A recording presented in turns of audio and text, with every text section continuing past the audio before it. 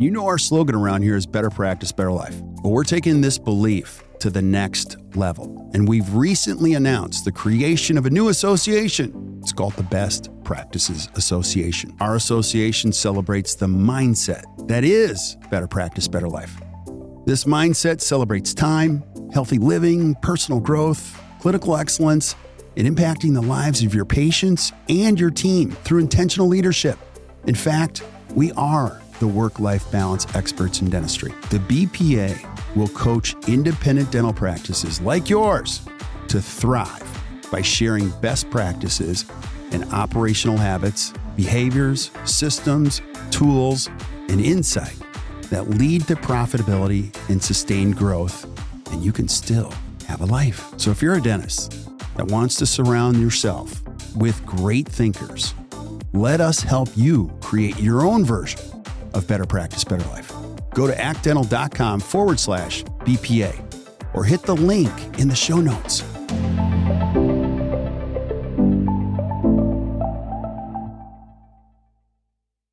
Yo.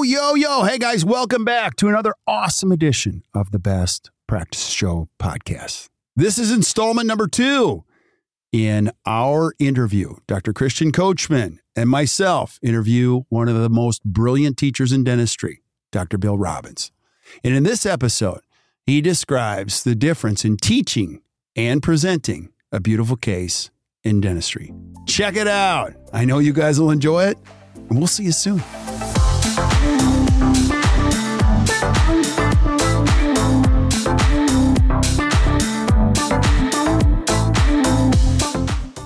Hey guys, welcome back to the Best Practices Show podcast. Another special edition in this rolling series with Dr. Christian Coachman. And we've got a amazing mutual friend, Dr. Bill Robbins. And we're going to look back at an amazing career, what makes a great teacher, and lessons learned so that you guys can enjoy this journey in dentistry. One thing that we both love, and that is teaching.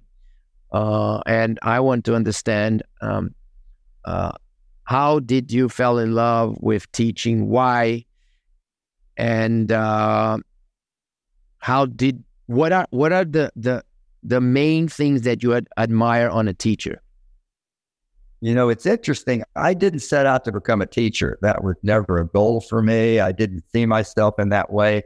So it was a very slow evolution for me. And as I moved from being a resident to being a director of a residency program, that happened fairly early in my career.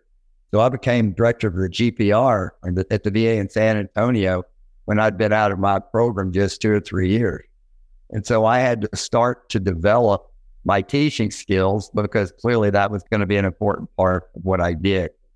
And I can't honestly tell you that I remember who my mentors were, because it's been so long ago, and helping me learn to teach. I don't really know whether I had a group of people or whether I just observed what I liked in a teacher. And as I think about it, people have asked me to help them learn to be teachers, and I don't think I'm much of a teacher of teachers. I don't know that I can take a group of people and teach them how to become a teacher. But as I think back about what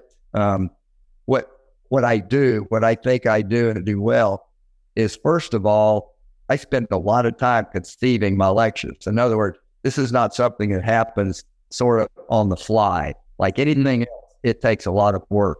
And when I'm creating a new lecture, I make an outline. And so I am doing this in a very methodical way when I'm creating a lecture. And the latest lecture I've created is in some ways my most fun. And when we sort of went into the COVID lockdown, a lot of good things came out of that for me. I almost feel guilty because it was like a time of rebirth for me, because I had free time that I'd never had before to be creative. And one of the things I started back in those days was a lecture that has now become my favorite one to give.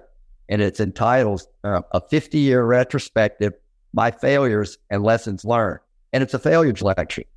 Mm-hmm. And one of my mentors many years ago said, always photograph your failures, especially yours, but any failures you see, because someday you'll be able to use them and learn from them. And it's very difficult to take photographs the day you fail.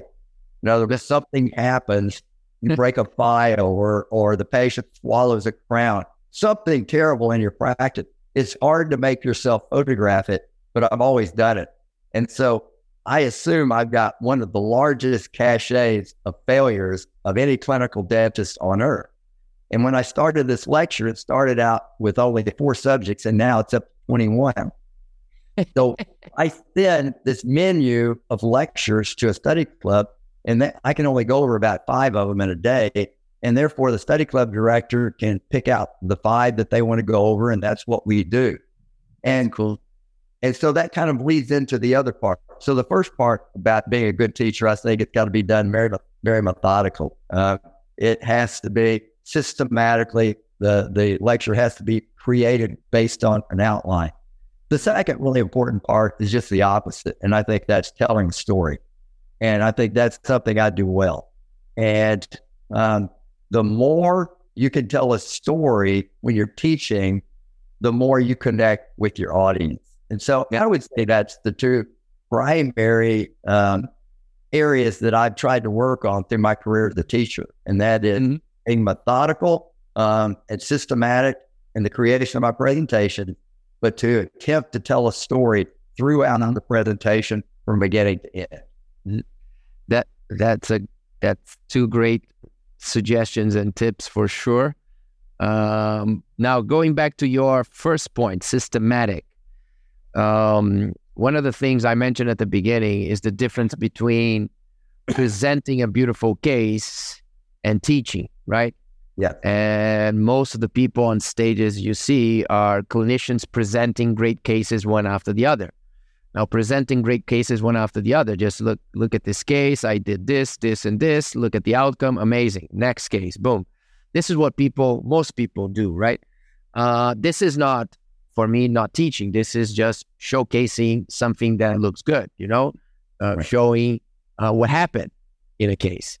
Now, when you are invited to a lecture, you think about a topic, how do you move away from just putting one case after the other and creating a lecture that is not about the case, but it's about the topic. It's about the lesson that you want people to learn.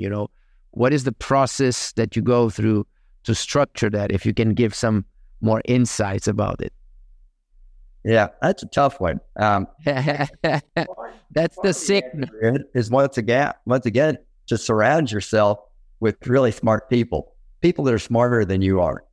And we mentioned my teaching partner, Jeff Rouse, before.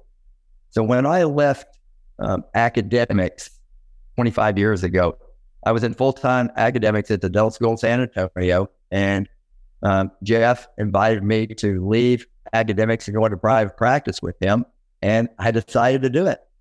And so I brought from the academic world a very literature-based, systematic, objective way of looking at dentistry. And I also was a good photographer, and I was all about doing good photography and making serial photographs of a technique. And so I was very much of the technician. I was the one that thought in terms of the science and in terms of literature. And I was very much about being literature-based, being evidence-based in what I was teaching. Jeff was different. Jeff was intellectually the most talented, maybe other than, I can think of a couple of other people that are as talented intellectually as Jeff, but I know of nobody that's more talented intellectually. So I just happened to fall into a relationship with one of the smartest dentists on earth. And so I was the guy I had the good emotional intelligence. Jeff was very shy, and he wasn't great in front of a group. But intellectually, he was so far above me. And so our marriage early on was a marriage made in heaven, because I brought a skill set that he didn't have, and he brought a skill set that I didn't have. And when we practiced together for a few years, it was essentially the richest time in my life intellectually, because he was so smart and he challenged me in my thinking process so much. And at that point in time, we were both becoming devotees of John Coy's, and we were taking Coy's courses, and we were learning about facially generated diagnosis. And we both believed that it was brilliant, and we started incorporating that into our practice. But we also felt that there needed to be an equal emphasis on the gingival levels. And that was the genesis of the global diagnosis system. Mm-hmm. You know, Lloyd emphasized size-length position, and we emphasized gingival levels. And it was sort of a beautiful marriage between those two things. Mm-hmm. So I think I'm sort of tiptoeing around your question because Jeff Rouse had a giant impact on the way I thought and sort of this linear approach to treatment planning instead of, you know, this and this and sort of a shoot from the hip. We developed this very linear approach to treatment planning. And the thing that I saw early on as I was teaching treatment planning to young dentists is the mistake that we make in dentistry, and we still make it today for sure. In medicine, our physician colleagues gather data, number one. Number two, they make a diagnosis. And number three, they make a treatment plan. In dentistry, we gather data and we go straight to the treatment plan. We leave out the diagnosis. And in my mind, that is one of the biggest problems in dental education today. And that is we don't make a diagnosis before we make a treatment plan. Mm-hmm. And that's what Jeff and I, that was the systematic approach that Jeff and I created. That is, you must make a diagnosis, because if you have a diagnosis, then there's only a limited number of ways you can treat each given diagnosis. And then it makes it much more objective. So I think treatment planning needs to become more objective and less subjective by making a diagnosis before we make a treatment plan. It's actually poor documentation. Not only documentation, it's poor documentation, it's partial documentation, is no diagnosis, poor decisions, and then you have the plan. Yeah. Well said. Yeah. So, and that's the reason why, you know, when we develop the whole 3D software workflow that we use, you know, it's basically inspired from what we learned from you. DSD didn't reinvent, anything. We didn't invent any concept in terms of treatment planning. We just learned what people like you and Coys and Spear and Kokich and Shish and so many others, the thinking process was out there already. Now you bring 3D technology and you say like, okay, the thinking process is there. Very few are using that thinking process, unfortunately. How can technology actually help translate this thinking process visually, right? And it's beautiful to see how we can explain facially generated treatment planning and diagnosis with 3D software. How can we explain global diagnosis with 3D software, right? You just look at the images that the software is providing you, and you open your book and you go through the 4, 5, 6 rule there, and you just go step by step looking into the 3D software, and you have the perfect world. So I've got a question for you, Christian. You've been in this world more than anybody else for the last decade and a half. So my first question is, why is it still so slow to be adopted across the board? And secondly, how long do you think it's going to take before it becomes essentially a treatment standard rather than a gee whiz treatment option? So Coys and Spear, they came up with this, and Rick Robley, I would definitely add him there. Yeah, so Rick Robley at first, Coy, Spear, all these guys, they came up with this idea in the early 90s, and still people are not using it. You have a brilliant book that is almost 10 years out, and still people don't know about it, So I used to get frustrated with that. I don't get frustrated anymore. I just think that it's the natural path, right? It's the natural pace of things. It's the natural implementation process that, people just need time to go little by little into things. So The other thing that I see is that neither one of us, all of us, and I'm being very, very bold here to try to put me into this group of bringing these new ideas, starting from Rob Lee, Coys and Spear and all of you guys, all the way to people like me trying to bring this into 3D and teach people how to bring this to their daily reality. That's what we struggle, right? We tell people, you have to use it every day. There's no way out. Every single patient needs to be seen on the same path, with the same diagnosis, with the same approach, the same documentation, the same brainstorm, the same interdisciplinary analysis, right? Everything makes so much sense. Everything is so obvious, actually, right? It's so obvious. We see your lecture on it's a 10-minute lecture, the 4, 5, 6 global diagnosis. It's so obvious. You're like, damn, this is ridiculous. I need to do this. And then people leave and they don't, right? And they don't. And one thing that I am realizing is that to do the dentistry that we dream with, to do the dentistry that we love, to do the dentistry that we get inspired with from our mentors, first and foremost, we need to inspire our patients to pay for it. We need to convince our patients about it. We need to onboard them on these crazy ideas. Global diagnosis, if we want people to use it on every first, second diagnosis appointment, we need to show people how to sell this idea, how to make patients fall in love with global diagnosis. You need to make your patient fan of global diagnosis. You need to make your patient fan of facially generated treatment planning, because they need to pay for it. Because at the end of the day, it doesn't matter. People say that they do things, they don't think about money. This is BS, that they are doing all for the patient.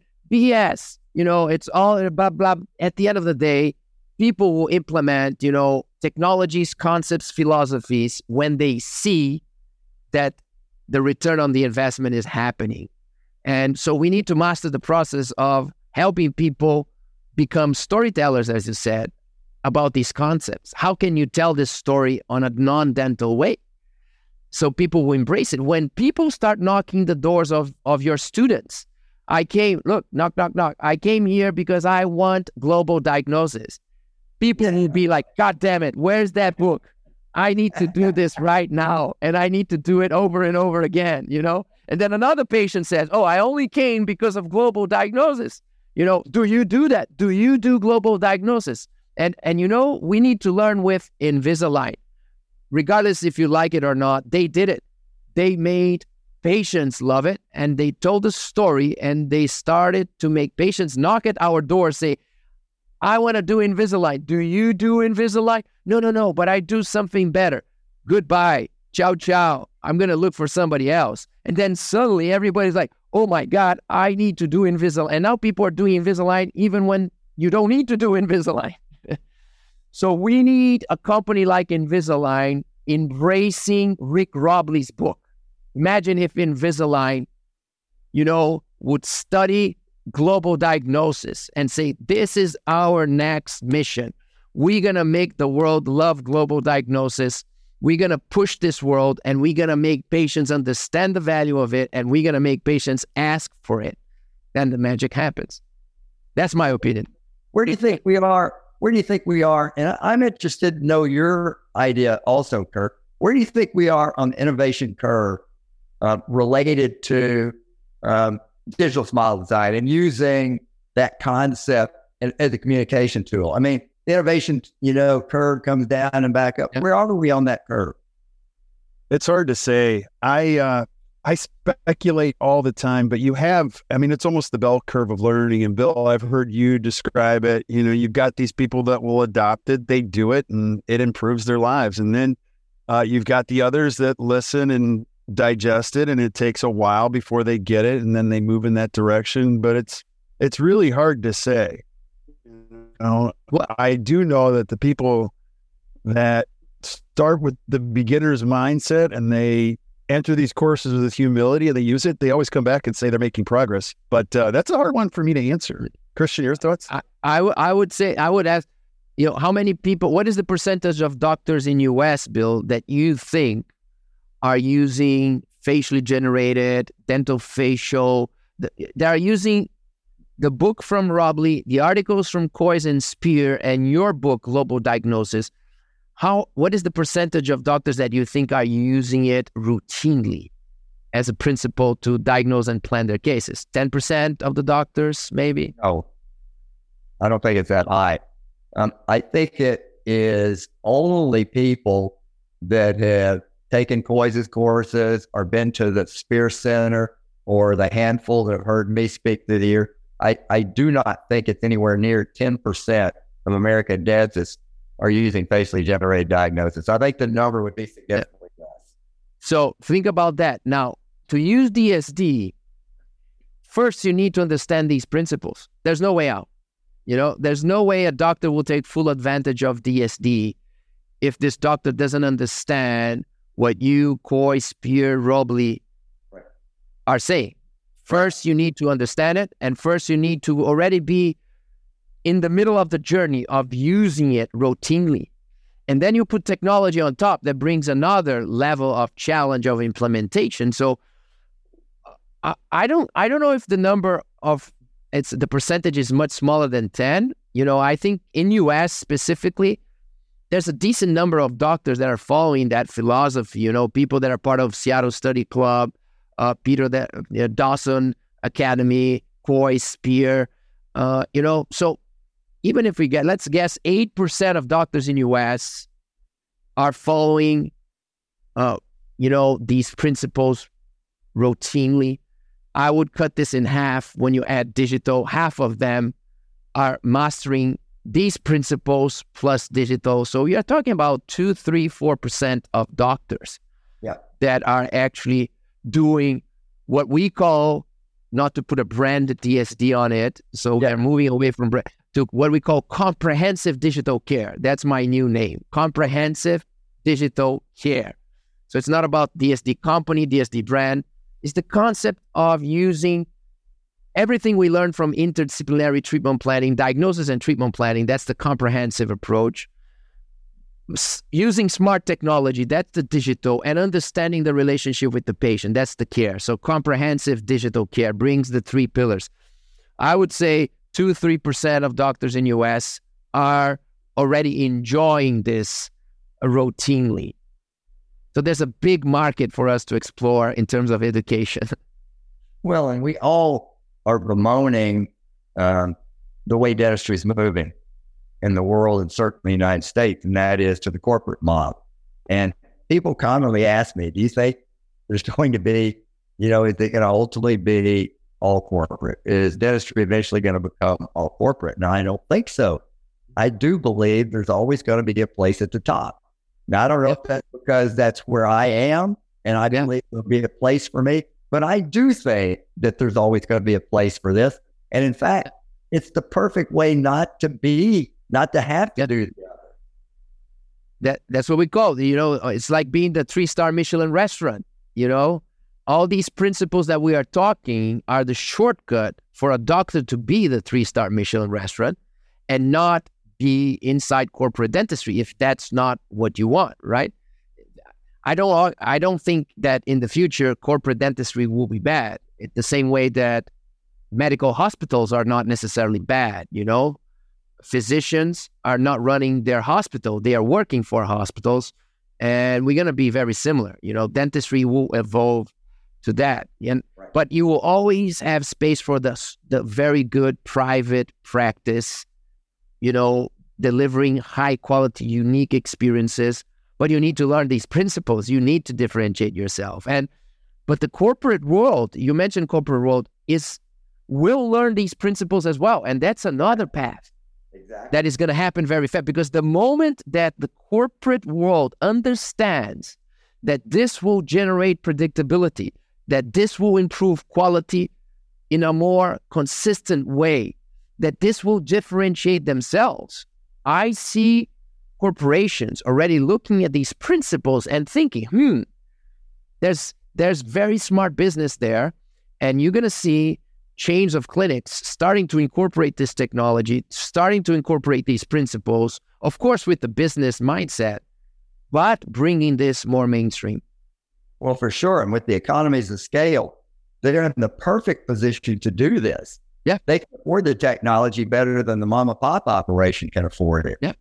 So yeah. There's no question. It'll just be interesting to see if and when, which of the companies do adopt it. Because it will take a real commitment for a corporate organization. It's gonna happen. Into interdisciplinary treatment planning.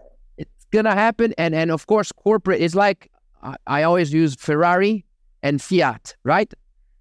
You're never gonna have on Fiat everything that you have on Ferrari. They're the same company. There's the same, but Fiat benefits. They handpick the amazing things that were developed on Formula One Ferrari, and they dumb down a little bit, and they choose the things that can be used on mainstream that makes the Fiat a better car. Definitely makes it a better car. So corporate dentistry will start to learn all these things and start to bring things that can be scaled, right? But that will help dentistry get better for the masses, for sure. And I see that happening, when Invisalign launches Smile Architect. It's a clear move on trying to bring facially generated digital smile design, global diagnosis. I'm helping, for example, Align bring global diagnosis into their Smile Architect that is serving millions of dentists. And suddenly you're going to have that incorporated in a way where these ideas will help, thousands of patients. Absolutely. Yeah. Very well said, gentlemen. So as we look back at, or look at 2 careers of 2 amazing teachers and leaders in dentistry, what's your final thoughts or hopes for not only the profession or anybody listening to this podcast? Bill, you. My final thought is that this is the most exciting time to be a dentist ever on earth. There is no question about it. And when I look at my son and what lies ahead for him, there's certainly a part of me that wants to remain young and viable for as long as I can to sort of share a little bit of this journey that he's going through at the beginning and I'm going through at the end. But I never, and I'm being honest, Kirk, when I say this, I've never been more enthused about dentistry than I am today. I've got a patient in about 15 minutes. I'm going to get to do an aesthetic crown lengthening on this patient, and life is awesome as a dentist for me. It's never been better. And so I don't know who is listening today. I don't know if it's young dentists or old dentists or no dentists at all. But for the young dentist, you are well placed in the best profession on earth. There is clearly no other medical profession that compares with what we get to do. This is the best time ever to be a dentist. I totally agree. And I would emphasize, with all the crazy artificial intelligence disruption and literally probably in the next few years, professions will disappear almost or will be completely changed. In the next 5 to 10 years, what is going to happen in the professional world is just crazy, insane, right? But dentistry is getting even more stronger with all this advancement and more vital because you cannot substitute that easy what we do. Less and less. And technology will always support us, but will never, at least for 100 years, will not be able to do what we do. So just to emphasize, Bill, I think that young dentists that are still struggling, did I choose the right profession? Oh my God, this is tough. Oh my God, right or wrong. You made a great decision. If it was a pure strategic decision, you made an amazing decision for your life. Just hang in, don't give up, and the future is bright. I would amen to both of what you both said. And I don't care if you're a dentist or a non-dentist. I think the challenge for anybody listening is always keep your best years in front of you. And I see that with both of you. So it keeps the journey exciting. So thank you, gentlemen, for both being on today. as always, I appreciate your friendship, your leadership, and just who you guys are. Amazing. It's been an honor for me to be with two of my favorite people. I wish we were in person so we could hug, but Yes. other than that, it's been a great day for me. Thank you for the opportunity to be a part of it, both of you. Hope to see you guys soon in person. All the best. All the best. Yeah. Well, stick around while we say goodbye to everybody else, but thank you guys for listening to the Best Practices Show. Hey, if you enjoyed today, do us a favor. Just hit the share button. Keep sharing this with your friends. We are just loving this. We're going to have Christian back again and again and again, and Bill back again and again and again. Keep sending us your suggestions for things that you guys want to see. And until we see you guys next time, or you hear from us next time, keep watching or keep listening to the Best Practices Show.